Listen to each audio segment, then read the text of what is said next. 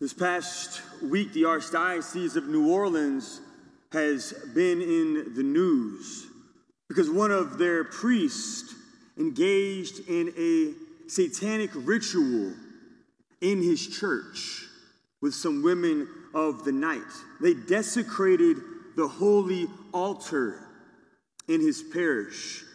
It was so demonic what this priest engaged in his church.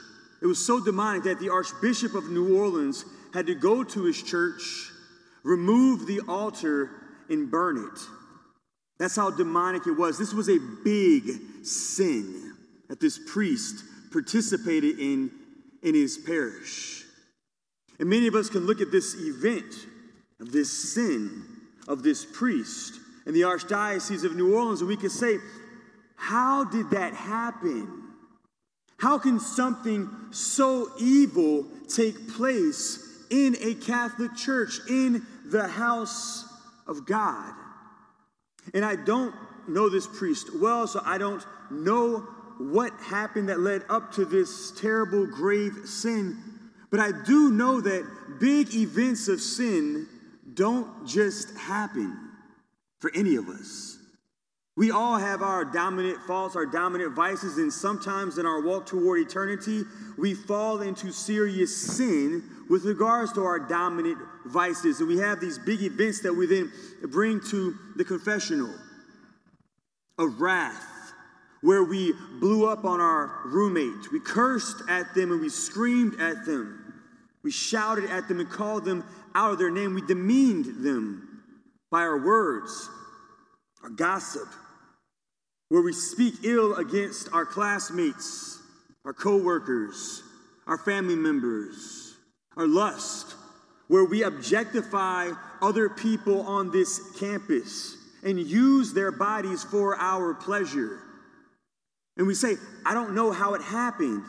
I don't know what happened. It just happened. It didn't just happen. Every big event of sin is always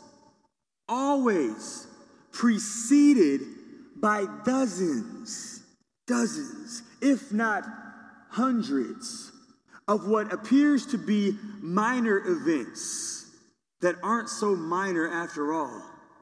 What seems to be insignificant, things that seem to be insignificant, but in reality, they're not insignificant at all. Think about our day. Think about our day, how it begins whenever we might fall into a big event of sin that we then bring to the confessional. Rather than just focusing on that event, let's focus on what happened prior to it. We wake up in the morning.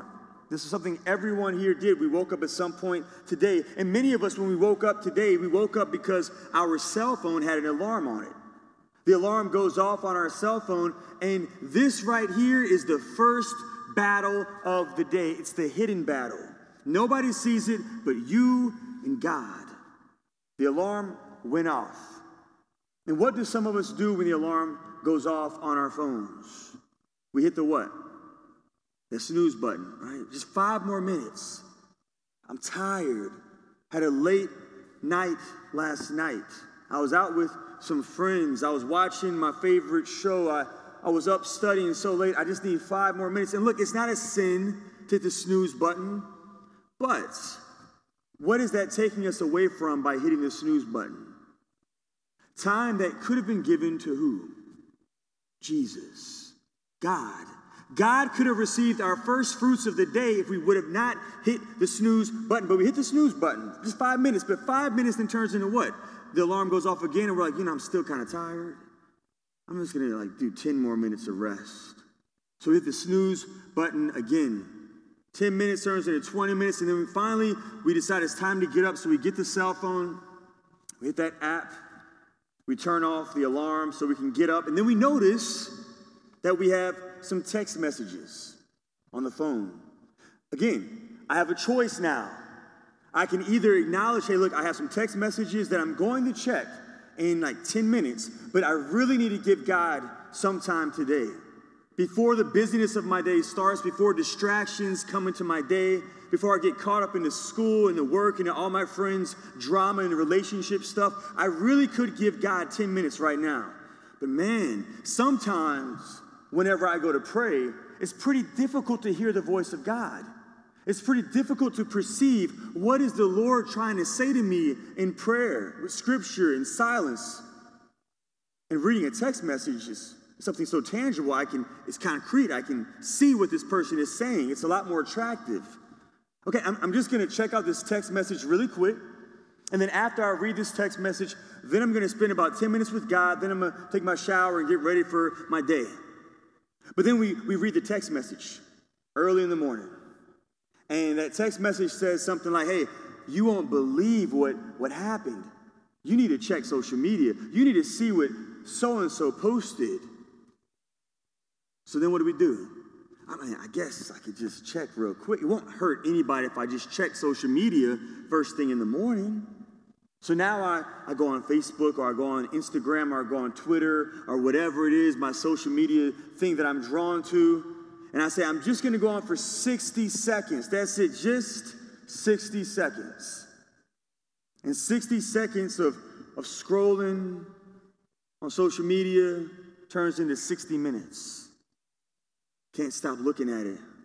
I'm now looking at everybody else's life, what everyone else is saying, all the comments on everyone else's pages. Now I look at the time and I realize, man, I've got to go. I have class. I have work. I have stuff I've got to do. So now I'm rushing. As opposed to easing into my day with the grace of God, I'm now rushing. And I run to get a quick shower and brush my teeth and get my clothes and head out the door. And I get to class and I'm kind of frazzled in class. I'm kind of frustrated because I didn't have any quiet time with Jesus. And some of my classmates are getting on my nerves. Some of my friends are bothering me. I'm kind of frustrated with some people in the circle who I hang out with.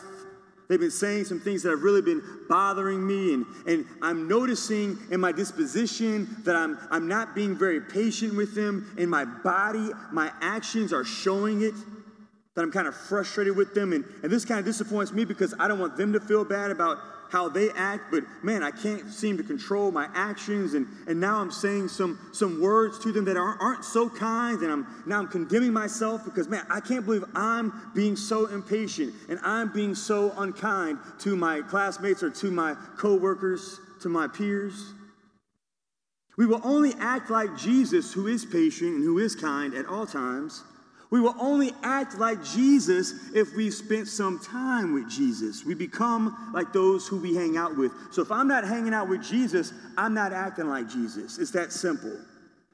And when I pray is when I hang out with Jesus. And so because I didn't hang out with Jesus, now I'm not acting like him. Imitation of Christ flows from adoration. Adoration leads to imitation. If I've not been gazing on the face of God in prayer, and I don't mean an hour of prayer, I mean 10 minutes. If I've not given Jesus any time in my day, I'm not going to think, speak, or act like Jesus. And this frustrates me now. It frustrates me. So I come home from work in the evening, get home from school, classes, go to my dorm, and I know I can pray now.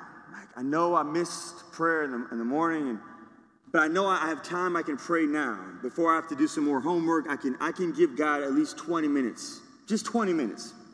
I know I can give 20 minutes in the living room or in my bedroom. But it's just been a long day. And I'm going to give him 20 minutes of prayer.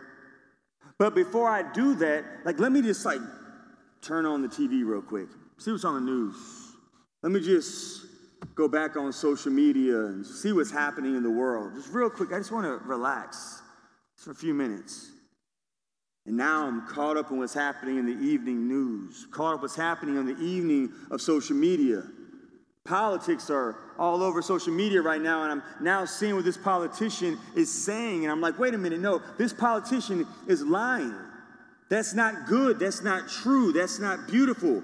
And now I'm getting frustrated with this person. And instead of just turning the TV off, I now can't stop watching it because I want to hear the next lie this person says. I'm getting mad now. Then my roommate comes in the dorm. Roommate comes home. They've had a long day too. Life isn't easy for them. They have their own stuff going on. They got their own relationship issues. They got their own struggles with studies, with discernment, with vocation. They're kind of frustrated what's happening in my life. What does God want me to do? And they kind of come home and have a little attitude, not a big one, just a little one. But I don't like their attitude. And at this point, I haven't prayed today. And now I'm really frustrated. They have an attitude I don't like. And before I know it, I'm screaming at them. I'm cursing at them. Calling them out of their name. And then to justify my actions, I call some other friends so I can gossip about them. So I can make sure that I'm right and they're wrong. Or I came home, I got frustrated with everything going on in the world and decided to have a couple drinks just to wind down, just to chill. And again, it's not a problem to have a glass of wine or a drink if you're over 21. But here, this drink turns into 2 or 3 or 4. And now I'm feeling kind of tipsy. Decided to text my ex, who I know is not good for me, who I know really doesn't love me, but I'm feeling kind of lonely. So I text my ex, and all of a sudden my ex comes over, and we're just going to hang out. And all of a sudden, just hanging out leads to things that now I regret. I don't know how it happened. Because of all of those other events that preceded the event. All those other events that seem to be so insignificant and so minor, but in reality were very significant. They were very big deals. I had opportunity after opportunity after opportunity to simply say yes to Jesus. To say yes to Jesus' invitation to get away with him and spend just some time with him. But I kept resisting his invitations. I kept rejecting his invitations for sleep, for comfort, for friends, for text messages, for emails, for phone calls, for social media, for news, for drinks, for all these other lesser goods and sometimes not so goods. And because I rejected Jesus over and over and over and over again, when it came time to make a choice for God in a very big event, I said no to God because I've been used to saying no to God in many other ways. That's what happened in today's gospel. Jesus Christ tells us this parable about the wedding feast, the invitation from God our Father for each and every single one of us in this church to abide in relationship with him, who sees us, who knows everything about us, and who loves us through and through. In the midst of all of our mess and brokenness, God wants to be in a relationship with us, and he invites us. And then how often do we, like these people in the parable, just say, not today. I don't have time. I don't have time. The people in the parable were busy with farming, it says. They ignored the invitation and went away to their farms. They ignored the invitation and went away to their businesses. Farming is not a sin. Going to work is not a sin, but when you prioritize all these lesser goods over Jesus, you're setting yourself up for failure in the long term in our walk toward heaven.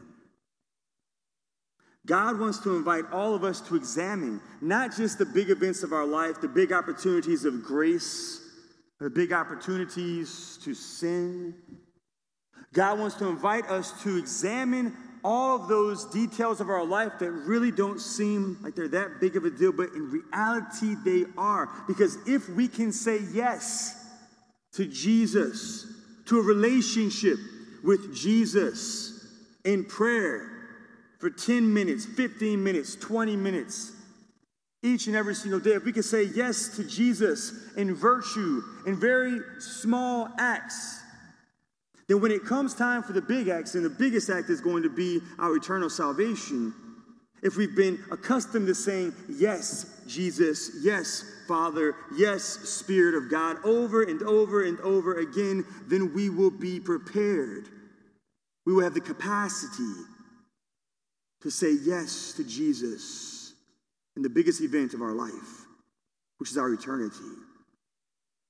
So let us ask God for the grace to say yes to him in the hidden battles throughout our day so that we can abide in relationship with God the Father, and God the Son, and God the Holy Spirit, on earth and forever in the kingdom of heaven.